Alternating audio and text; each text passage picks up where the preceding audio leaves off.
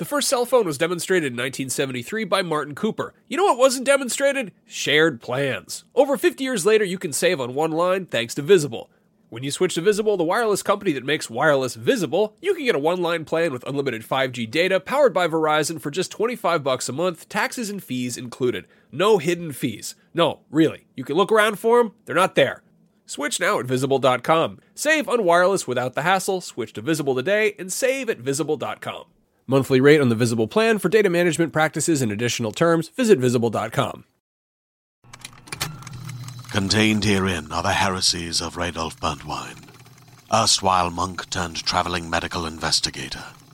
Join me as I uncover the blasphemous truth of a plague-ridden world, that ours is not a loving God, and we are not its favored children. The heresies of Radolf Burntwine, coming January 2nd, wherever podcasts are available. IGN Playlist is a new home to your game library. Rate games, share lists, and log your game time, powered by How Long to Beat. Sign up for early access today at playlist.ign.com.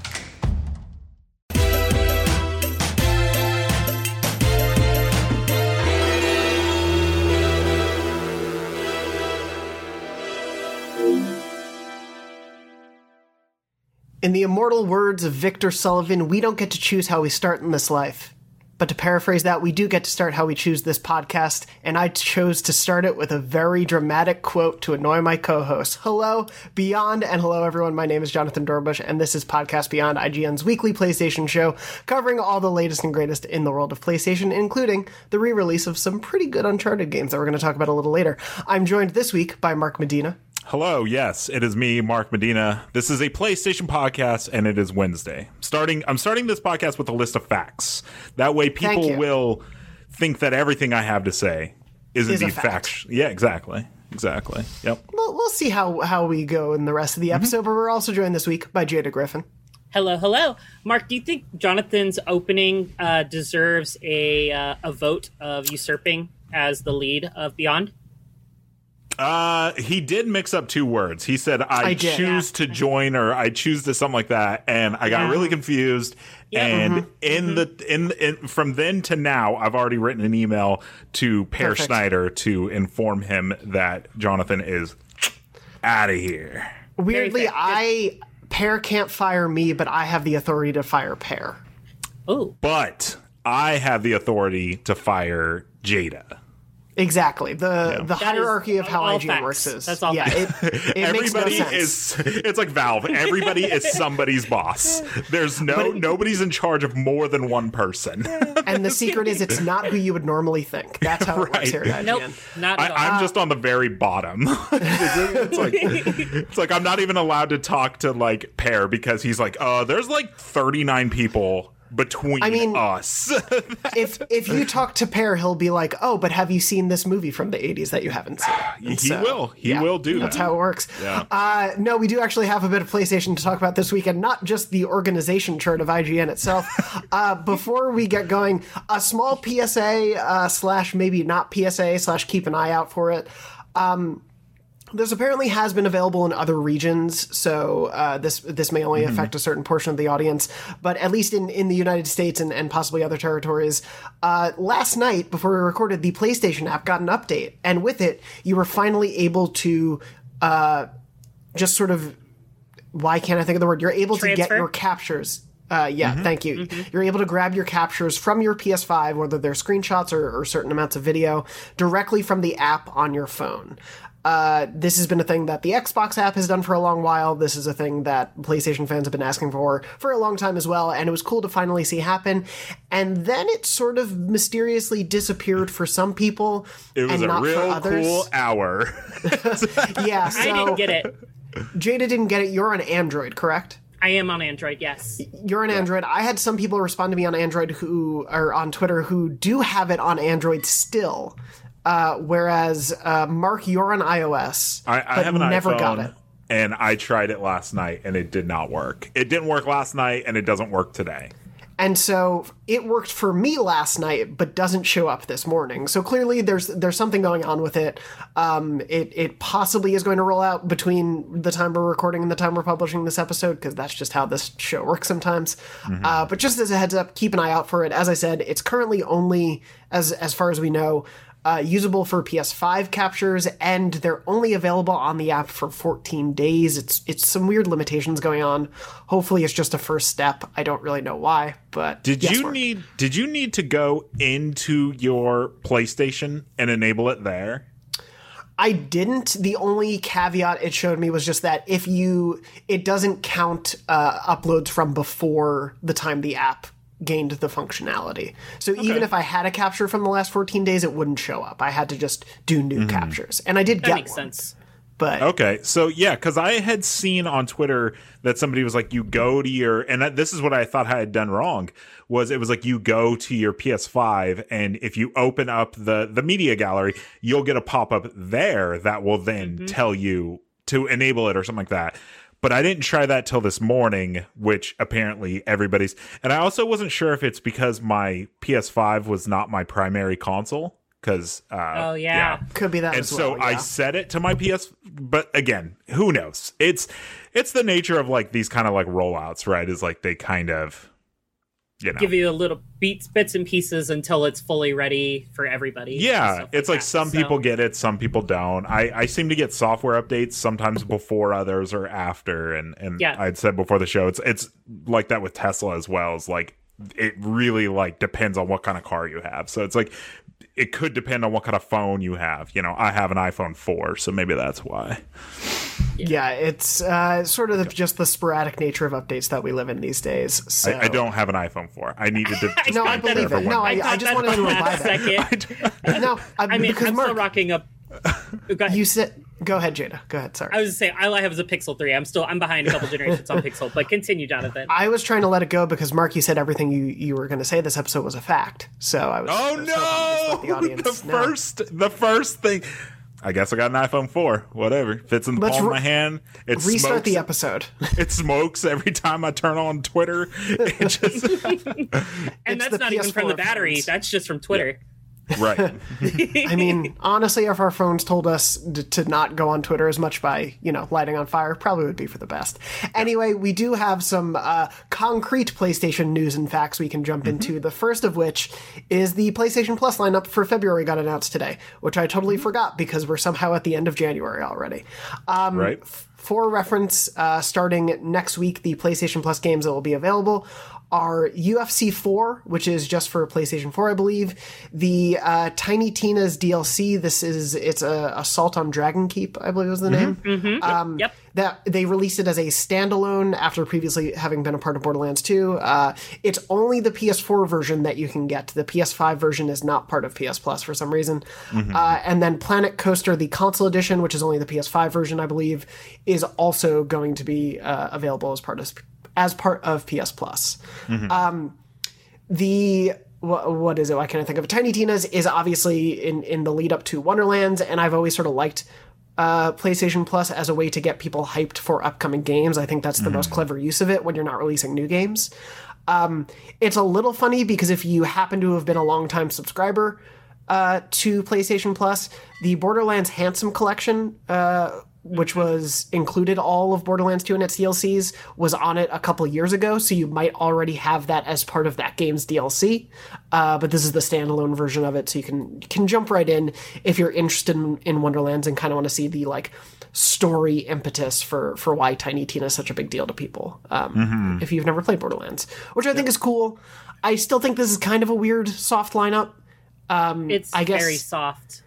In a month where we're going to get a bunch of incredible games, I'm not wanting for games, but to go back to my point of this being a great lead up for people, why wasn't Absolver on there to get people hyped for Sifu to learn about the developer more? Or why wasn't another FromSoft game put on there like Bloodborne, perhaps, for people to get hyped for Elden Ring? Isn't Bloodborne in the PS Plus collection, though? It is. It is, but that's just PS5. for PS5 players. True, yeah, good so, But I mean, you could have done a Dark Souls 3 or something like that. Probably not Sekiro due to the weirdness of the Activision timing. But I don't know. Does anything here like particularly excite either of you to jump into? I don't know. I missed 3 games last year out of like the 37 they give away, and I think these might be the 3 I missed this year.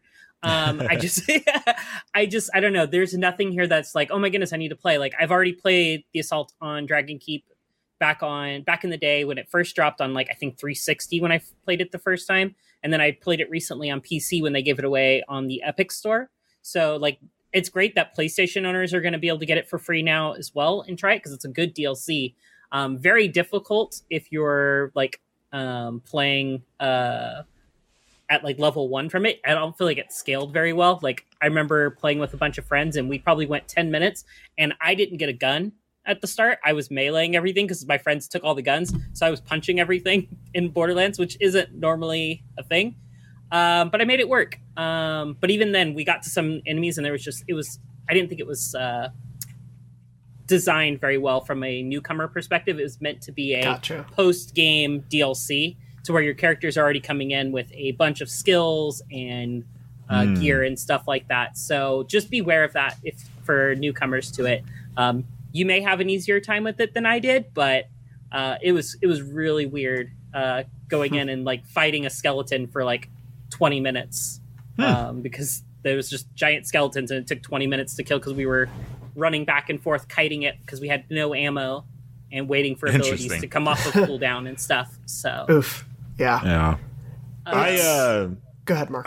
I didn't play the first 3 UFC games, so I'm not going to know what's going on in UFC 4. The war, like, I would need a recap or something. I don't know. So I'll probably skip that. I've played Tiny Tina a long time ago. Hearing that it's incredibly difficult makes me not.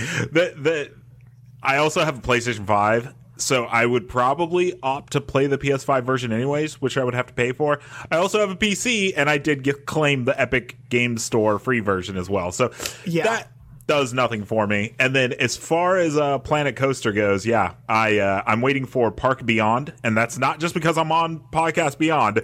Park Beyond looks amazing, so that'll be my sim coaster game for the year. But yeah, I agree. In a month like this, where you're getting Elden Ring, Horizon, Sifu, Dying Light.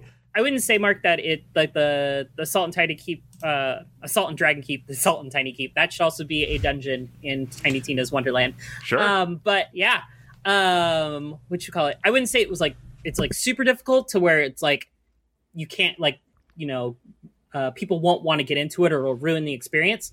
But it just the first like hour or so is a little rough. But once we got past that first hour, it gets a lot better because you've gained a few levels. The gear starts to drop. You start seeing those golds.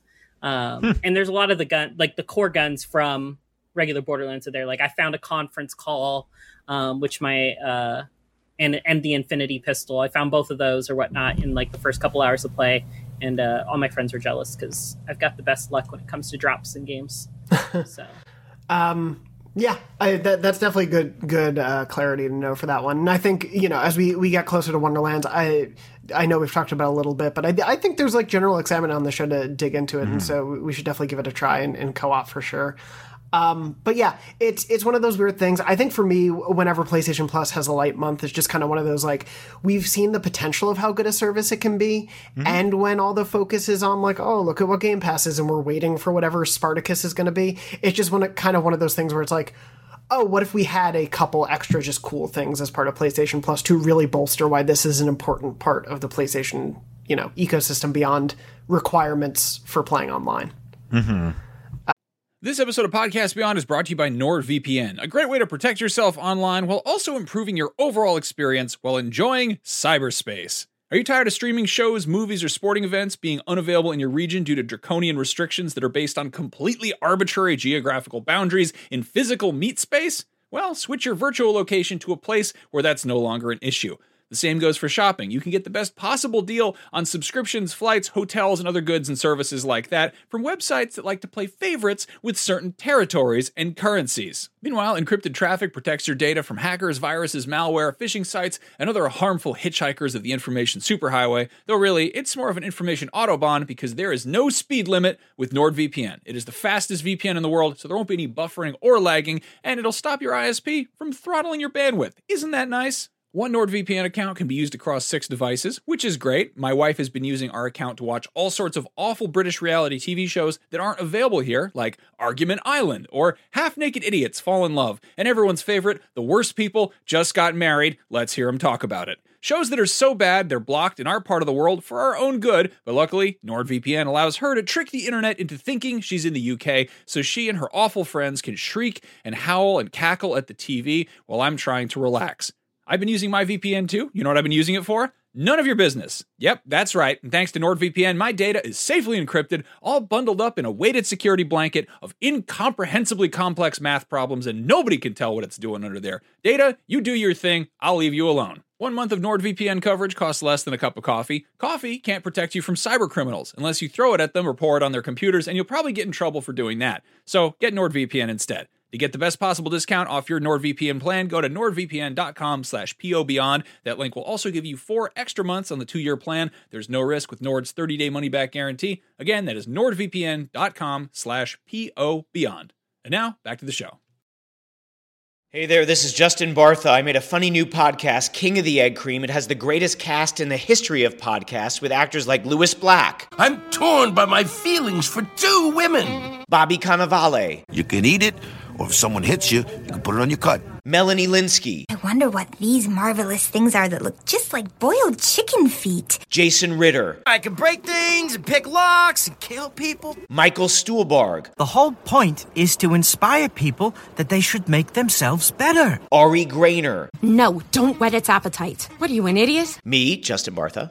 That's not just any egg cream, that's a Lemke's special. And all narrated by the hilarious Richard Kind. This is the story of Harry Dalowitz and how he rose from nothing to become New York's King of the Egg Cream.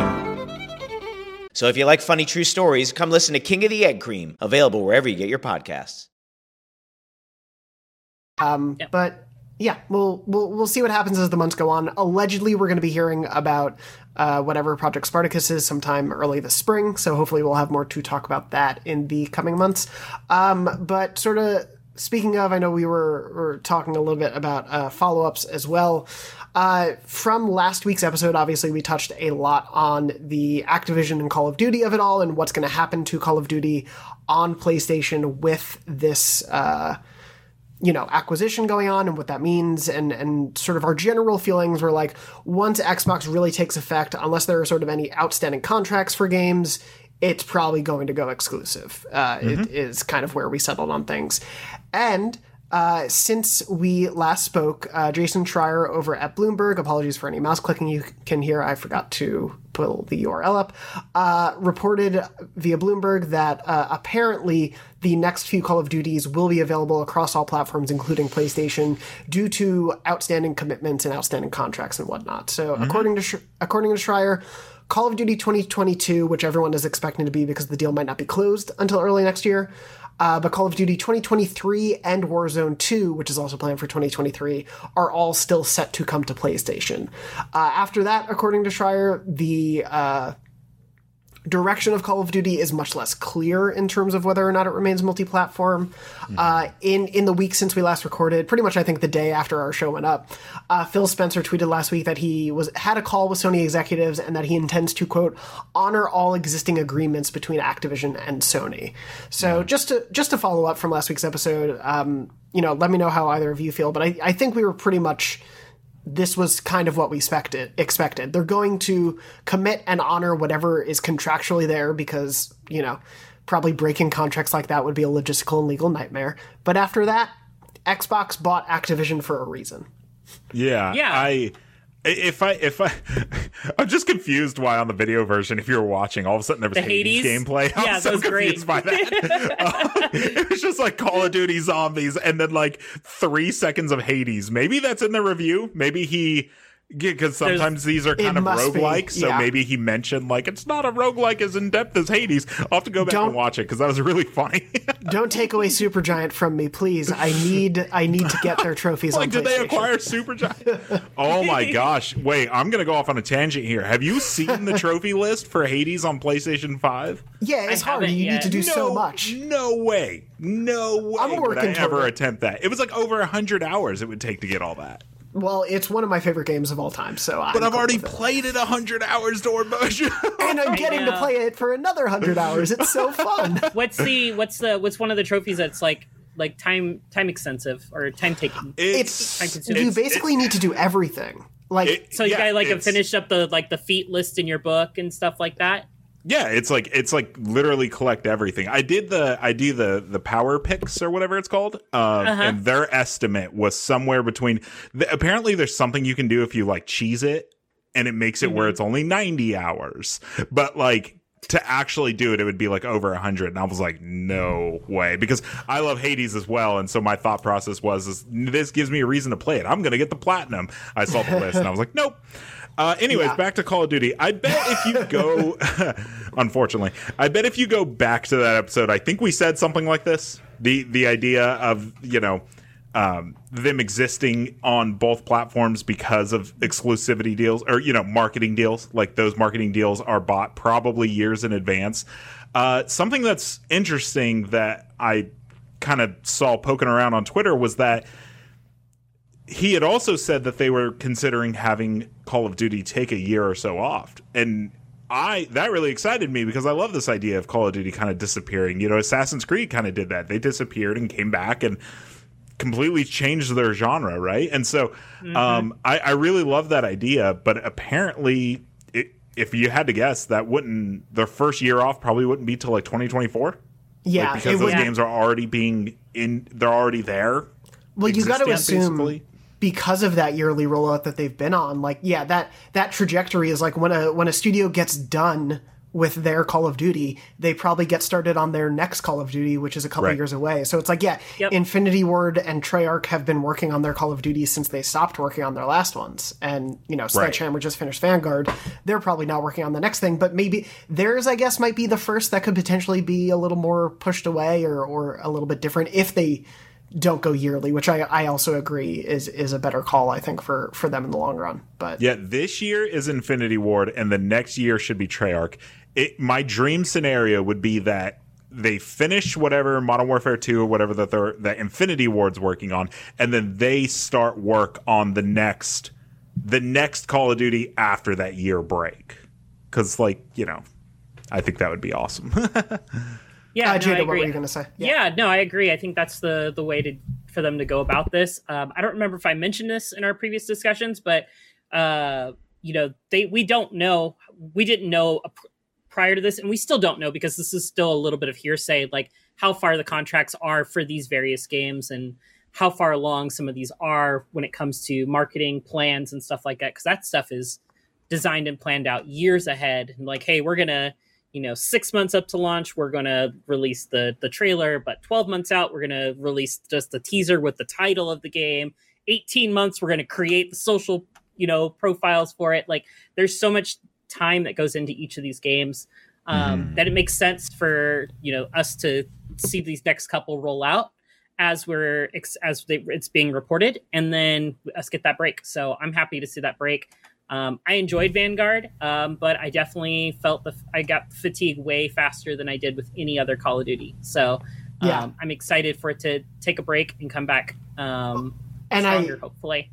And whether or not we get breaks later, and obviously that will probably be at a point where it's Xbox exclusive, we'll have it for the next couple of years. And I do think, obviously Phil has done a lot to really focus on the Xbox community and really make sure that they're speaking to their players and everything. But he's also a very smart leader of a company, and so he chooses his words very specifically. And so I think him and the way he has phrased his wording about Call of Duty going forward, I think very clearly, especially coupled with this port, is saying Warzone 2 will be continued to have support on PlayStation. Like that, if that's going to be an existing community on PlayStation, like we've talked about last week, that will still be an existing community on PlayStation.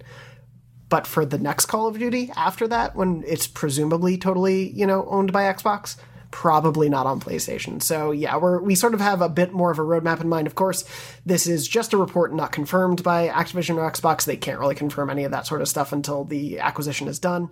But that sort of gives us a window and an idea of at least what to expect in the near future of Call of Duty on PlayStation. And of course, if we hear any more, we'll talk about it on this show. Also, it's going to be weird when they announce the first Crash Bandicoot exclusive to Xbox, but, that may be the world we live in a couple of years. I think it's also great, though.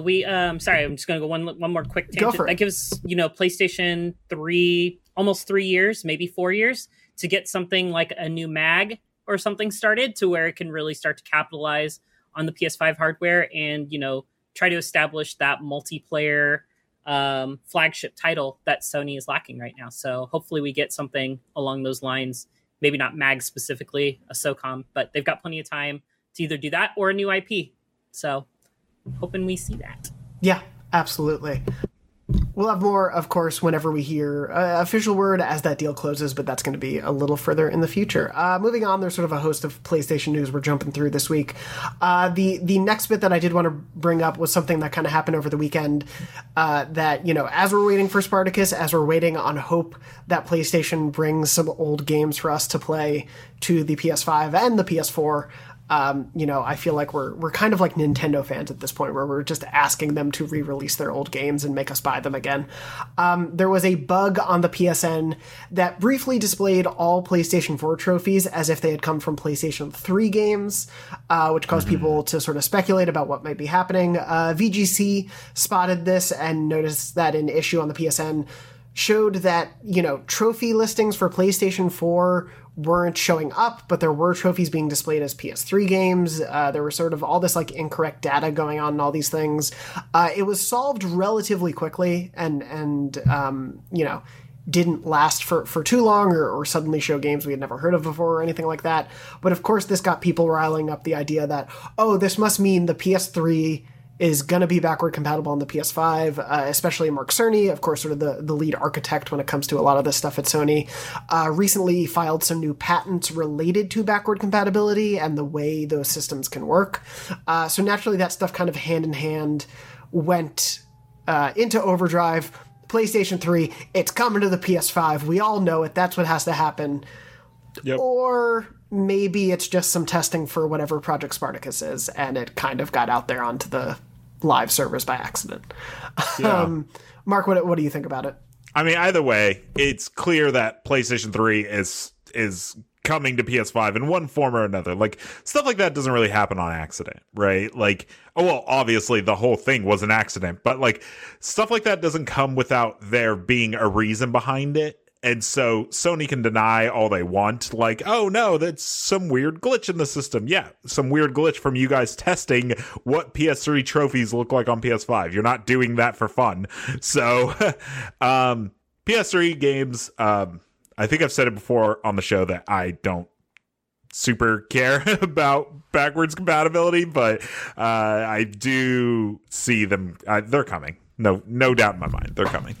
Yeah, this definitely feels Oh, sorry. Go for it, Jada. Go. I'm excited because I've got a bunch of the collections of games that I'd like to revisit from the PS3. The Sly Cooper trilogy, the Ratchet and Clank collection.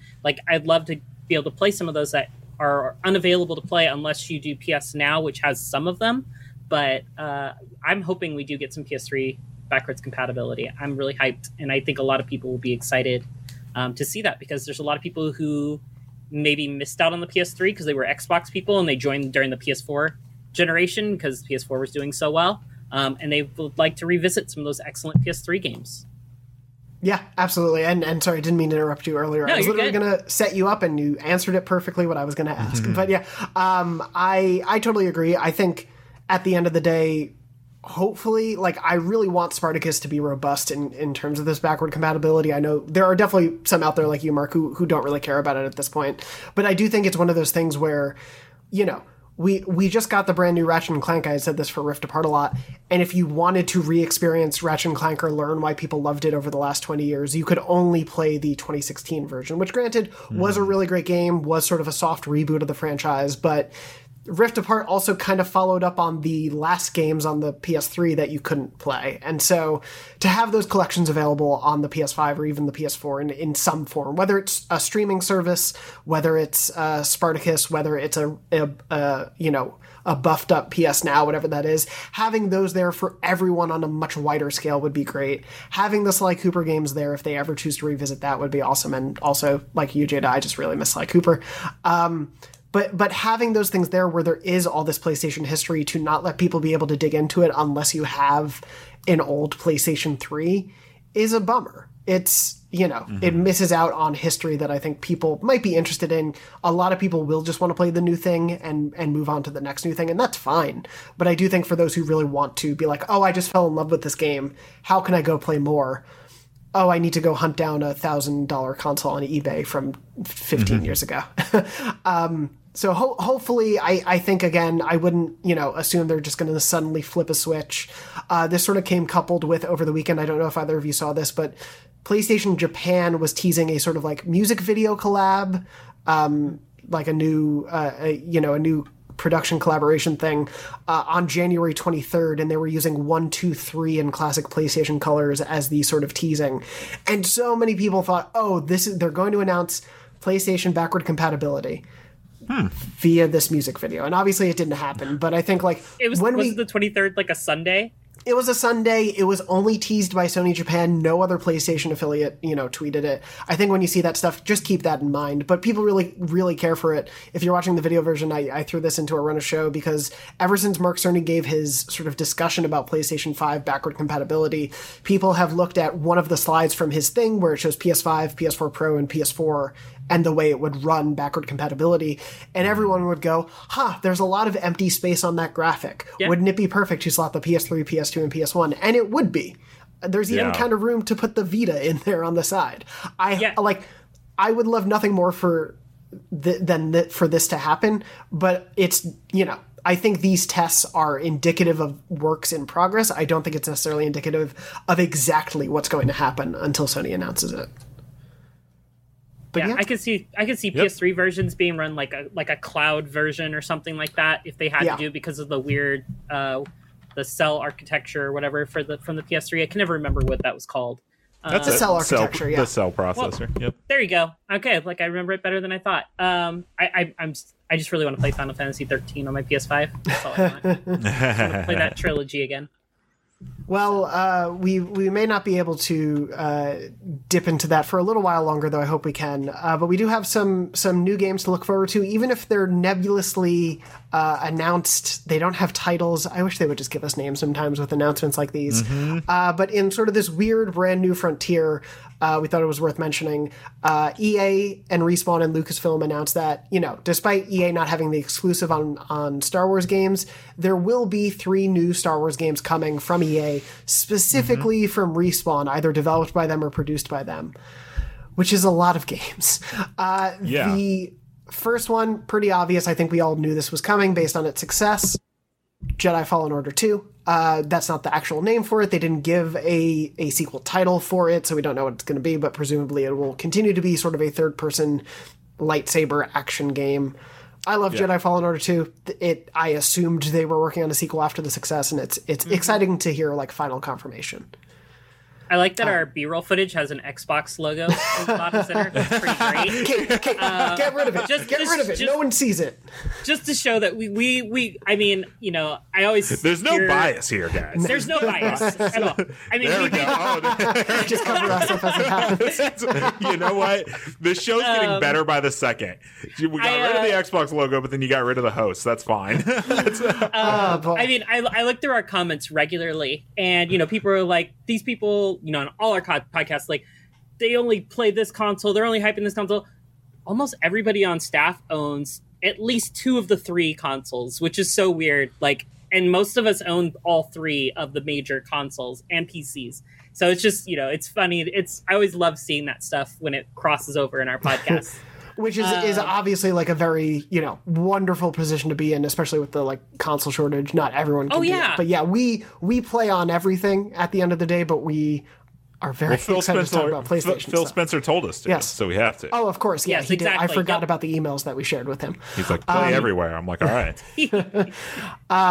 But no, yeah, it's Jedi Fallen Order 2 totally makes sense. I assume it's going to be called Star Wars Jedi blank something because the colon is before Fallen, not before Jedi. It's weird so in the it'll title. Be Star Wars Jedi : something else. Yeah, that makes sense. I never really played much of this game. I'm going to be honest with you. Yeah, because I think you'd really like it. Sorry, go continue. I think I would too because I like Souls games, and I know this game has a little bit of that. Yeah. But then also it's just a fun. Yeah, I played it was one of those things. It's I played 2 hours of it and then didn't play any more of it for some reason. It was a busy time when that game came out, and so I think I had to move on for something. And then I came back, and this game I feel like more than most, and I guess a lot of Souls games are like this as well. I'm not saying Jedi Fallen Order is a Souls game, blah blah blah. It has elements. You're not off base. It definitely does.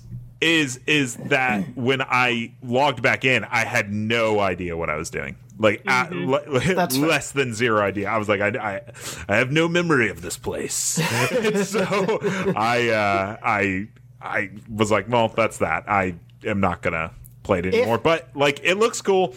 And the thing is, the story of this game is so cool. Not the story of the development. We did our IGN Unfiltered episode with Stig, and he said that Lucas was so apprehensive about them making a game they're like, you're going to make a shooter, right? You're Respawn. And he's like, no, we want to make a Star Wars game.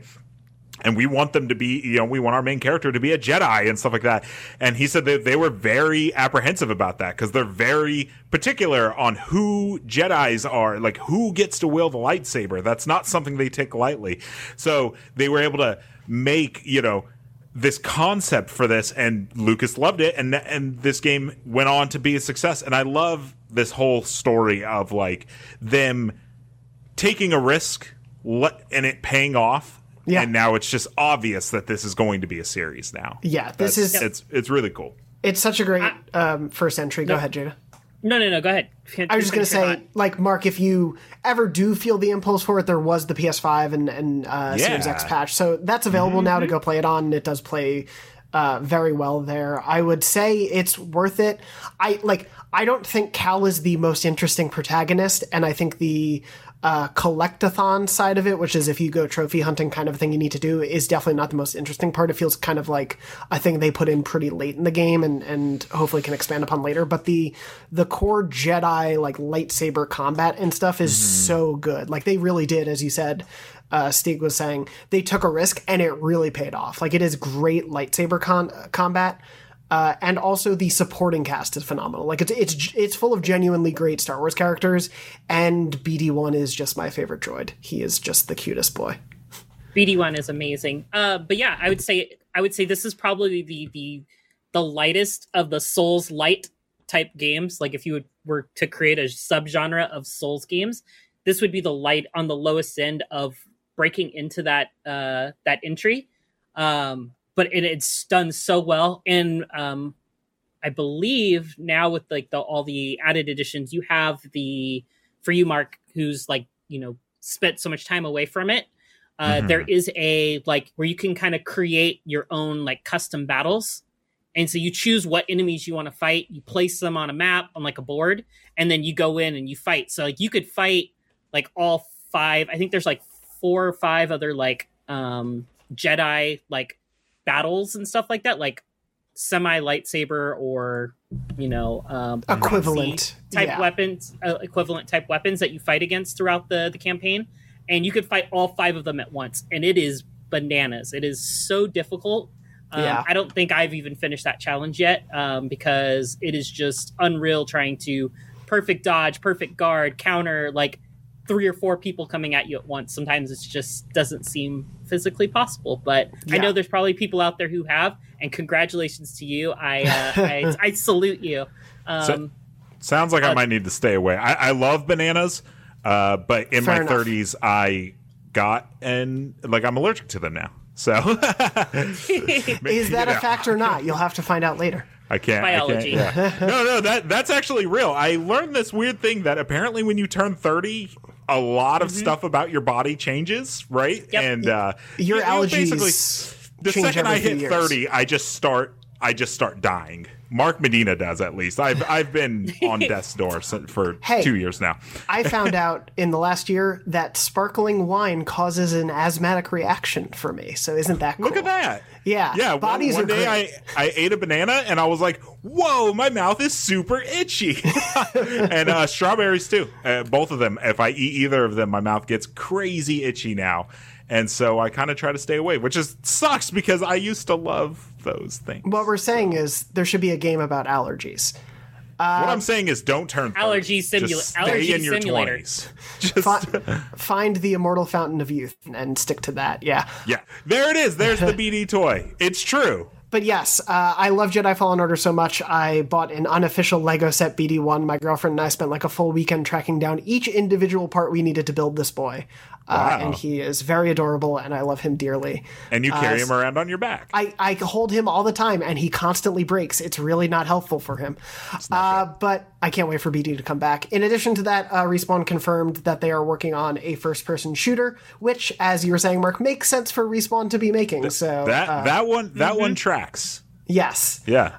I think everybody would love a Titanfall 3, but Star Wars probably resonates with the larger audience more nowadays, so it makes sense.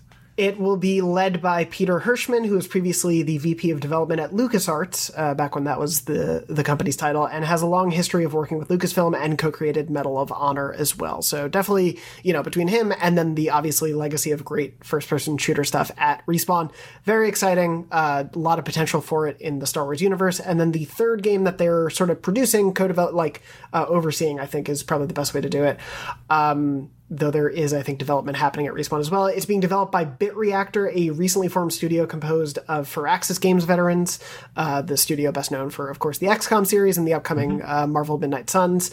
That will be some sort of strategy game. We don't really know any specifics about it. There's obviously also a lot of strategy things you could do in the Star Wars universe, whether it is large platoons of troopers from different eras, or if it's a small group, you could do something like the Bad Batch as a small, specific outfit of team. You could do a lot of different things both there and with shooters in the Star Wars universe. So I'm really excited for all these three things. I think it's awesome that Respawn, and clearly Lucasfilm has faith in Respawn if they're going to give them 3 Star Wars games to work on.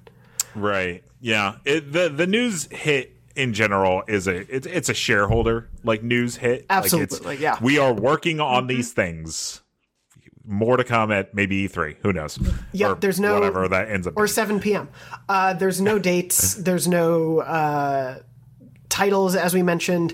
Of course, Star Wars Celebration is coming up in a couple months, and that feels like a good place to maybe learn about one of these. It's been a couple years now since Fallen Order 1, so I could see that as potentially a good place to actually reveal that game and probably see a little bit more of it. That was sort of the treatment the first game got, so I wouldn't be surprised if that's the same. But yeah, we have a lot of Star Wars games to look forward to. We'll probably talk about them a lot in the future because there's not only Star Wars fandom here, but of course you may have heard of a couple people, Max and Brian, who are big Star Wars fans, if you didn't know that. But anyway, that's sort of a wrap-up of all the news that was in the world of PlayStation we were excited about this week. We do want to touch on some of the games that we've been playing and whatnot, and I did want to start off, of course, with the big one that is being released this week. Uncharted Legacy of Thieves Collection is out on January 28th. It's a PS5 upgrade for Uncharted 4 and Uncharted The Lost Legacy, sort of a combined collection of those two. If you own either one on PS4, you can get them both as part of the collection for, I believe, a $10 upgrade, or you can just buy it specifically for the PS5 if you want to do that as well. Mark, you and I have both been playing it a bit. You put up a bunch of gameplay from both of the games, correct, on IGN? That's some Uncharted music right Is that there. A yes? Is that, I think that's that is a yes. IGN.com/youtube.com/IGN. You'll find some gameplay of Uncharted. You'll find some comparisons. We have a performance review.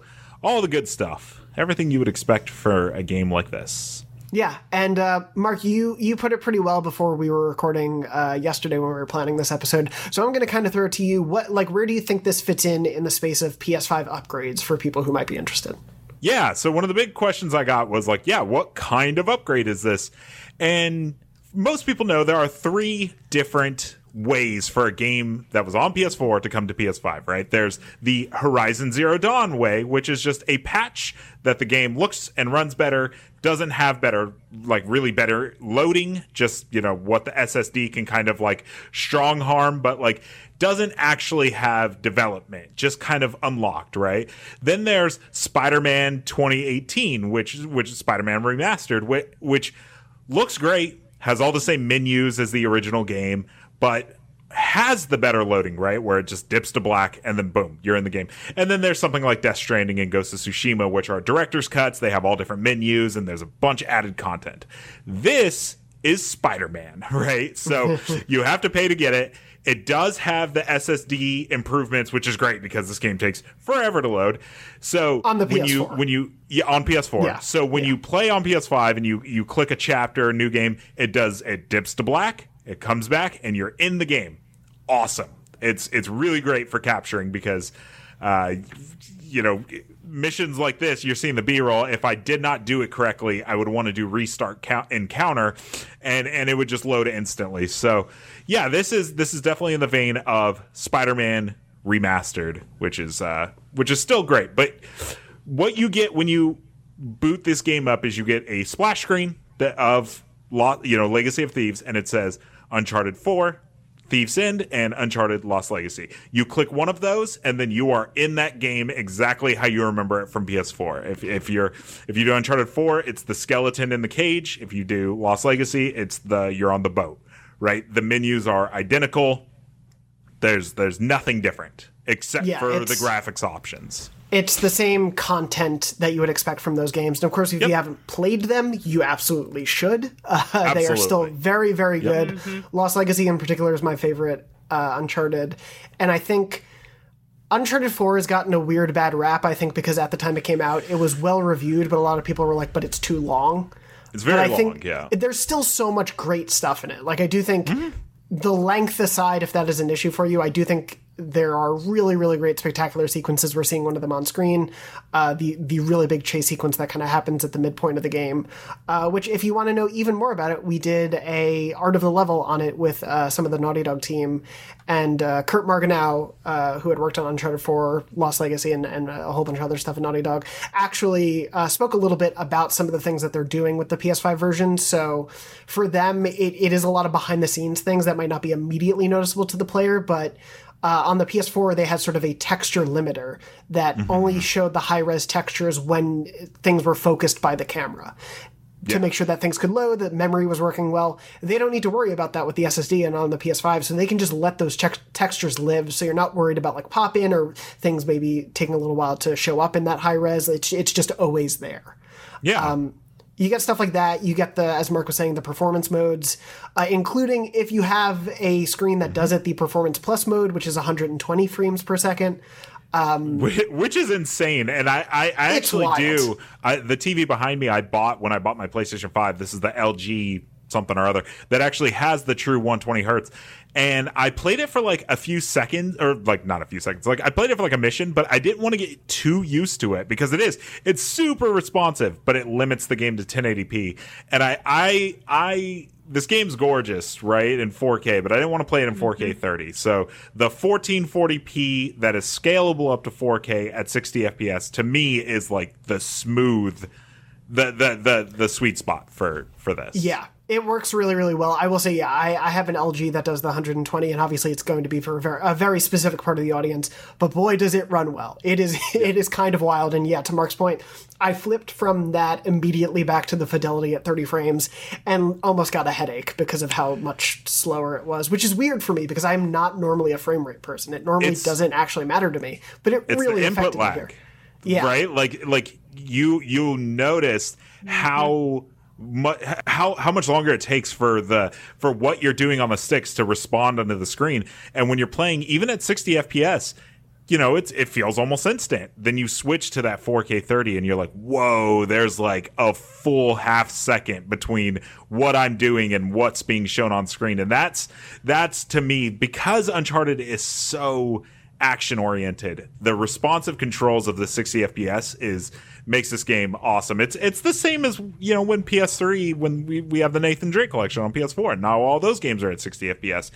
I just love the world that every Uncharted game, except for the Vita one, now has a 60 FPS version for you to be able to enjoy on your big screen televisions. Of course, you're talking about Fight for Fortune, the card game.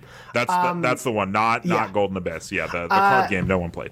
But yeah, no, these play super well. I'm currently just making my way through Uncharted 4 because it's my girlfriend's first time seeing the series as a whole. We just finished 3 a couple nights ago and are playing 4. And I'm just really impressed. I think it really speaks to like Naughty Dog's attention to detail that like this is Uncharted 4 is a almost 6-year-old game now, and it still looks beautiful. Like it's still, especially running so well, looks really gorgeous. Yeah, we have our performance review, and then I did a comparison where I did some of the more action-heavy scenes just next to each other, and it's running on PlayStation 4 Pro with the PS4 Pro set to 4K with the 60 FPS performance mode. There it is, running it in 4K as well, and man, it's insane how good it looks still. Yeah. And I was reading the YouTube comments, and everyone's just like, it looks smoother, but like it looks so good still that it's nuts. It's really nuts how much this game has held up. I think we maybe have kind of forgotten over time, because obviously there were very beautiful games as the PS4 lifecycle went on, but man, is this game gorgeous. And I think, like, if you had just shown me this game, if I never knew it was a PS4 Pro enabled game, if it was just coming to PS5, I'd be like, oh yeah, that's a pretty good looking PS5 game. Like, obviously there are some limitations compared to some newer games, but it looks really beautiful still. It's a really fantastic looking game. So if your PS5 is the first time you're playing it, you're still going to be in for a beautiful game. It's not going to feel like you're playing anything too dated in really any way. No, I think that really pays, it really pays off for how much work that Naughty Dog puts into their games, how much attention to detail they put into every single little element, from the fruit stands that you're crashing through in those like car chases and everything else that like explodes, all the interactables and stuff in the game. Like, Naughty Dog is very keen about paying attention to all the little details that people are going to mess with. Like, that's what part of the reason why I love Last of Us 2 so much, is because they paid so much attention to where, like, if you kill somebody and ammo is like, dropped from that enemy, if you push the button fast enough, Ellie will grab the ammo out of the air. There's an animation for that. Yeah, it's an Uncharted 4 as well. If you tackle a guy and you don't have a gun, or you don't have his gun, he gets tackled and his gun flies up into the air and Nathan grabs it. I love that stuff. That type of stuff is amazing. So, like, kudos to Naughty Dog on doing such a good job on these games. The thing I want to bring up, which is always the question, and the question that there's just no answer to, right, is because of the nature of this, right? When you look at Ghost of Tsushima and Death Stranding, they have all this added content, and so you kind of think, okay, like, those are worth buying, right? The director's cuts. Mm-hmm. Where this game, I text Dornbush, like, when we had first got it, and I was like, it's a patch for sure, except for the super fast loading.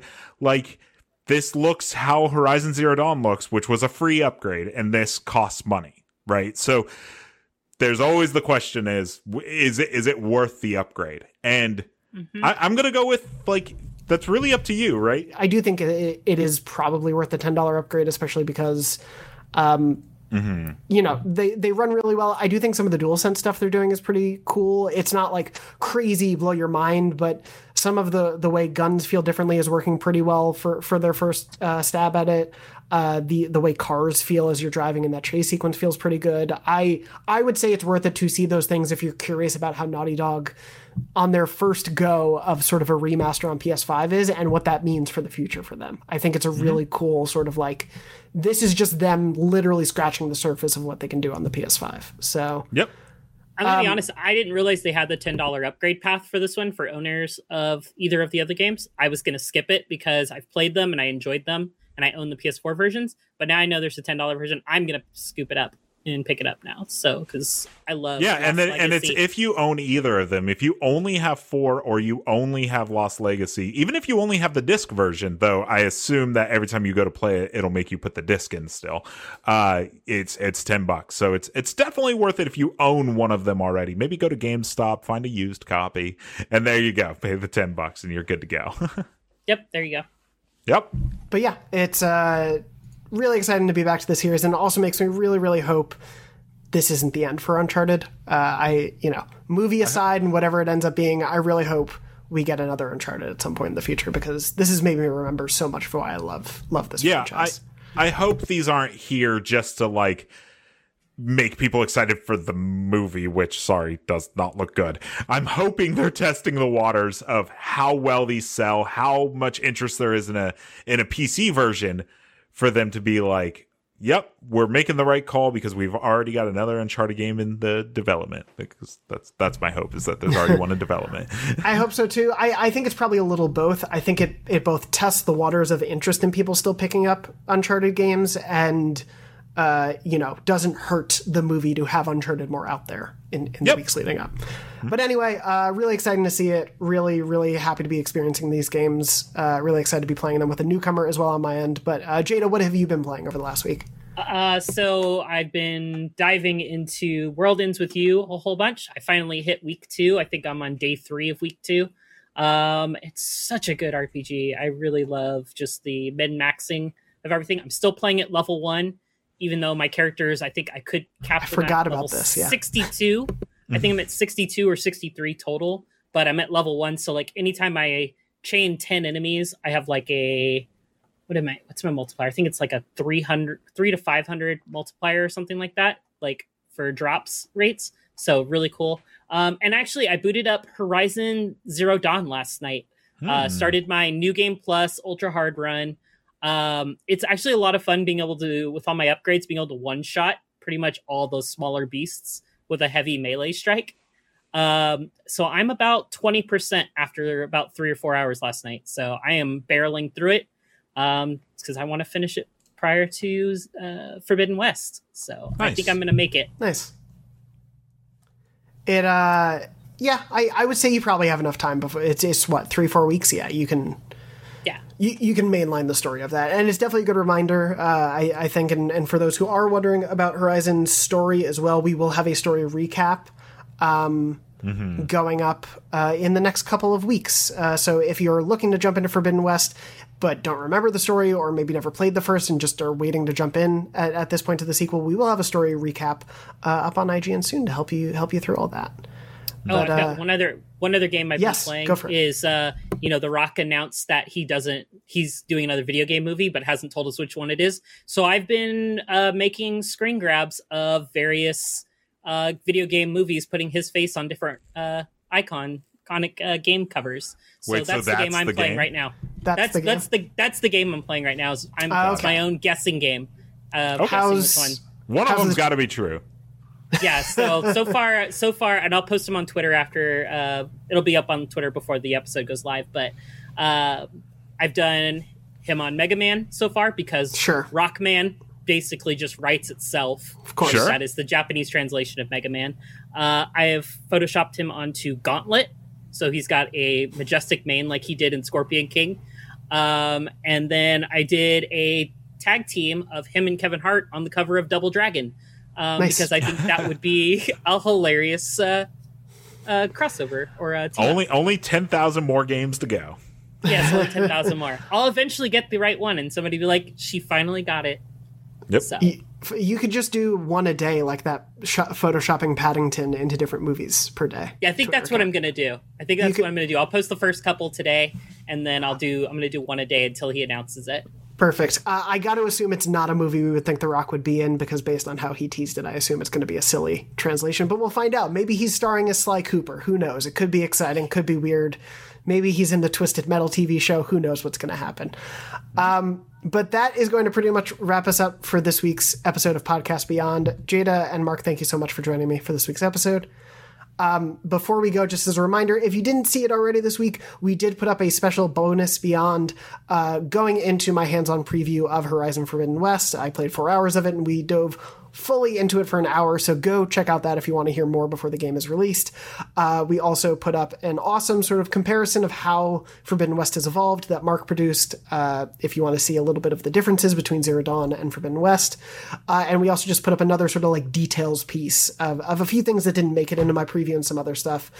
So go check all of that out. We have a ton of Horizon coverage up there from the preview, and it should hopefully get you all as excited as it's gotten me excited to finally be playing that game. I can't wait. But other than that, you can find us all on Twitter. I'm at JM Dornbush. Mark is at Mark_Medina, and Jada is at Jada_Rena. Thank you both again so much for joining me for this week's episode. Thank you to Kate for making the show happen and dealing with the wild weirdness of the internet as it plagues us. And thank you to everyone out there for listening and watching. We hope you're doing well. We hope you're staying safe. And as always, Beyond. Beyond. Beyond.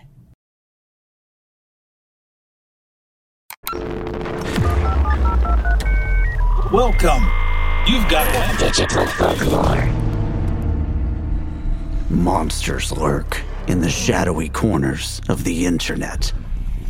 Our darkest fears peer back at us from the depths of the web. We can Hey! Holy Hey! Linda Blair. Are you all right? No. Can we maybe do this a different tone? Hey there, I'm Perry Carpenter. And I'm Mason Amadeus. On our podcast, Digital Folklore, we explore monsters, memes, and everything in between. Looking at our digital expressions through the lens of folklore, we break down the stories and communities we create online. And we try to make it a lot of fun. The show is presented in an audio drama style with a narrative and soundscape that's designed to draw you in. We weave insightful research and expert interviews with humor and storytelling. Come check it out. Search Digital Folklore wherever you get your podcasts.